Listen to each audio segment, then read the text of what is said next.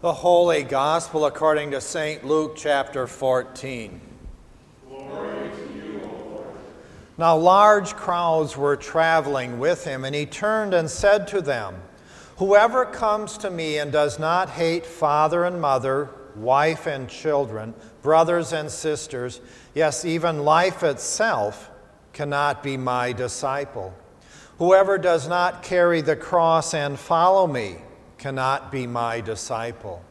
For which of you, intending to build a tower, does not first sit down and estimate the cost, to see whether he has enough to complete it?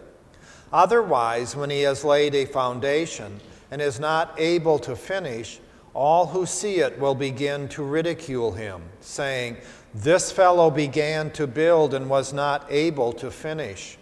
Or what king, going out to wage war against another king, will not sit down first and consider whether he is able, with 10,000, to oppose the one who comes against him with 20,000? If he cannot, then while the other is still far away, he sends a delegation and asks for terms of peace. So therefore, none of you can become my disciple if you do not give up all your possessions." The Gospel of the Lord. Praise to you, O Christ. You may be seated. Let us pray. Almighty God, thank you for saving us, for giving us your love, for filling us with your grace, and then calling us to be your disciple. Help us entwine those two calls. In Jesus' name, amen. A pilgrim was on a journey, and he stopped at the edge of a village. Pretty soon a villager came out, all excited, and he looked at the pilgrim and said, "Give me the diamond, give me the diamond."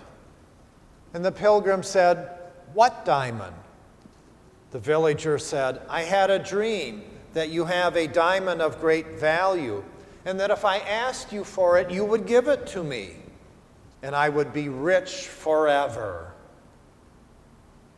The pilgrim reached into his bag. "You may certainly have it," he said, and settled back down to sleep. The villager looked at the stone in amazement. It was the largest diamond he had ever seen. He took the diamond and walked away. All night long, he tossed and he turned and he couldn't sleep. And early the next morning, he returned to the pilgrim. And he looked at the pilgrim and said, "Give me the wealth that makes it possible for you to give away this diamond so easily." And so we meet the kingdom of God. Jesus is having crowds of people following him. And he says, don't make a rush to make a decision to follow me. Estimate the cost. Grace and love and salvation are free. But following me means taking up our cross of faith. So what do we do when we find a diamond and then realize that there's a greater gift? What do we do? This passage, it's kind of a bad Sunday, the first Sunday of Sunday school, the first steps of confirmation, getting back into the swing. Some people have come back from Alaska. It's just really hard to get into that. But wait. This is not a nice text to start out this kind of year. Because the text points to us, and it makes it very clear that we're pretty lukewarm to faith. We're all devout, but no one would call us fanatics about our faith. We all have faith, and we count the cost. But that's as far as we want to go. We embrace our calling as Christians. We want to be Jesus' disciples. We want to live in relationship with Jesus. But we want family. We want friends. And we want nation to be just as important.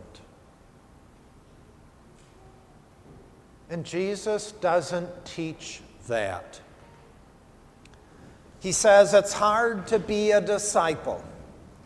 First, the followers must hate. God comes first. Second, they must be carrying a cross, the cost of faith. Third, they must give up their possessions. God first. So the text is telling us that there is a cost for discipleship. The attachment to family has to be broken so that God is first. The hard consequences of discipleship, bearing the cross, must be accepted. The attachment to possessions must be broken. The message is clear. If someone cannot detach from family or possessions, then there is the consequences of Christian faith. He is not able to be my disciple. At what point do we hang on? And what point do we give up? Dietrich Bonhoeffer writes, as he was in prison just a short time before he was executed, he writes this: "Where will the call to discipleship lead those who follow it? What decisions and what painful separations will it entail? We must take this question to Him who alone knows the answer. Only Jesus Christ, who bids us to follow Him, knows where the path will lead. But we know that it will be a path full of mercy beyond measure. Discipleship is joy." A couple weeks later, he was dead. Discipleship for Jesus is never convenient. It's costly. It's costly in money and in time and in relationships and in priorities. And in our day and age, in our changing culture, this understanding of Jesus might become more and more important. Jesus makes it very difficult.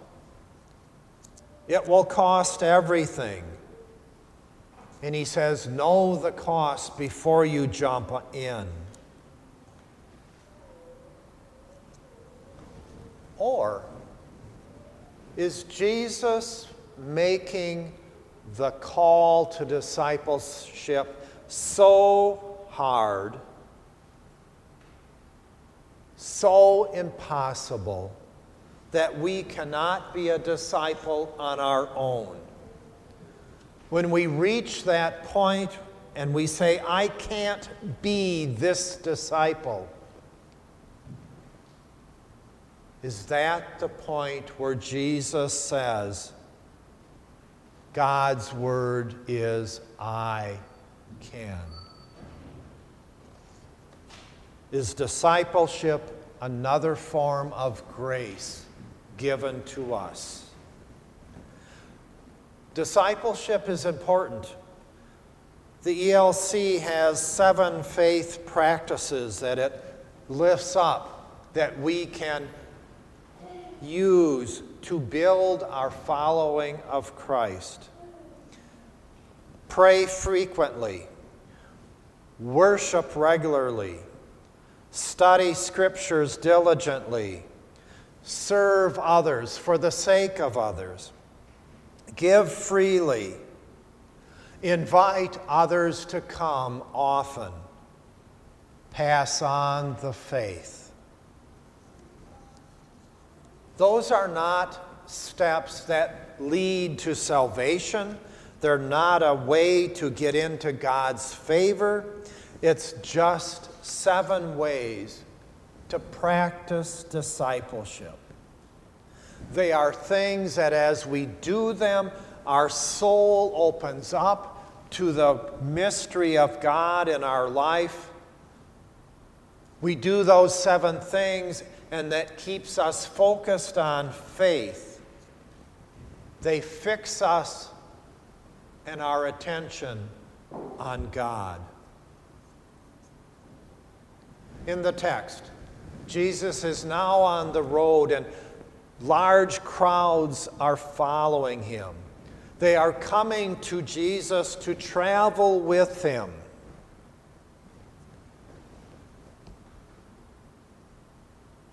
They understand Jesus. They've seen his miracles, but they don't understand the journey to the cross. And he's saying, count the cost. Count and know the liabilities. And so the last line of the text, so therefore, none of you can become my disciple if you do not give up all of your possessions. So therefore, and we're stunned, give up all of our possessions, renouncing everything we have.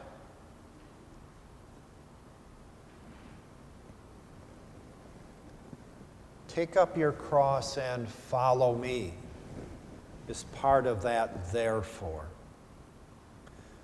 So what does it mean to bear a cross? First of all, bearing a cross is not chronic illness. It's not painful physical conditions. It's not a family that tries your patience beyond patience. Bearing a cross has everything to do with faith. It's a voluntary action of a commitment to Jesus Christ. Cross-bearing is deliberately making a sacrifice. Cross-bearing is to face exposure to risk. Cross-bearing means putting ourselves where we may be ridiculed in order to follow Jesus. This is our calling of faith. Cross-bearing, discipleship. Discipleship means telling others about the crucified Christ. It's sharing our own personal struggles in faith and our struggles of faith. Christ is present to us in that faith, and Christ is present to others to see. So when we put Christ first in our life, we open the door for others to see and touch Christ. Think of the ways that your faith in Christ has touched other people. they know faith through what you have done.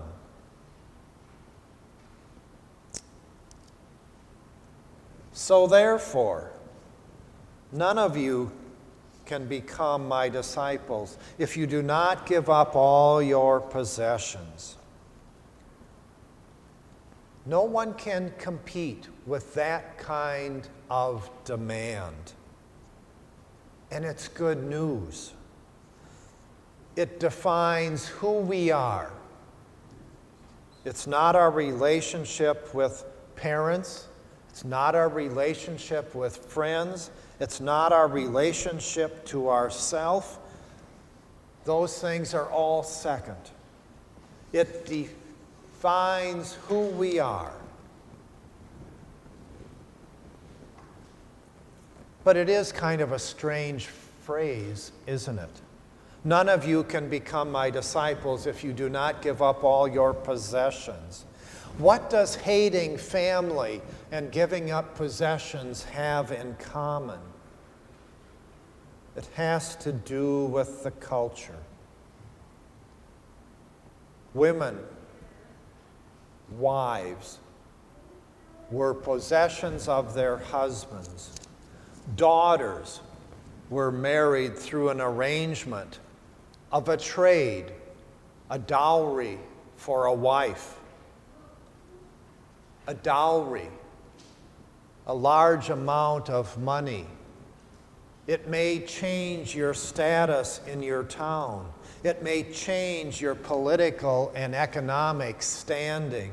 It may change where you stand in the religious order of worship. Hating family, giving up possessions, puts God number one. We've all heard, or maybe even lived, the story of a convert into Christianity, and we hear the story of giving up the worst things in their life, drugs and alcohol, promiscuity, and they follow Jesus. This text doesn't ask for that. This text demands that we give up not the worst things in our life, but that we give up the very best things in our life that we are able to follow. The pilgrim had a diamond. The villager was given the diamond, and then he let go of the diamond to have the wealth of giving up something important. Welcome to the kingdom of God. Amen.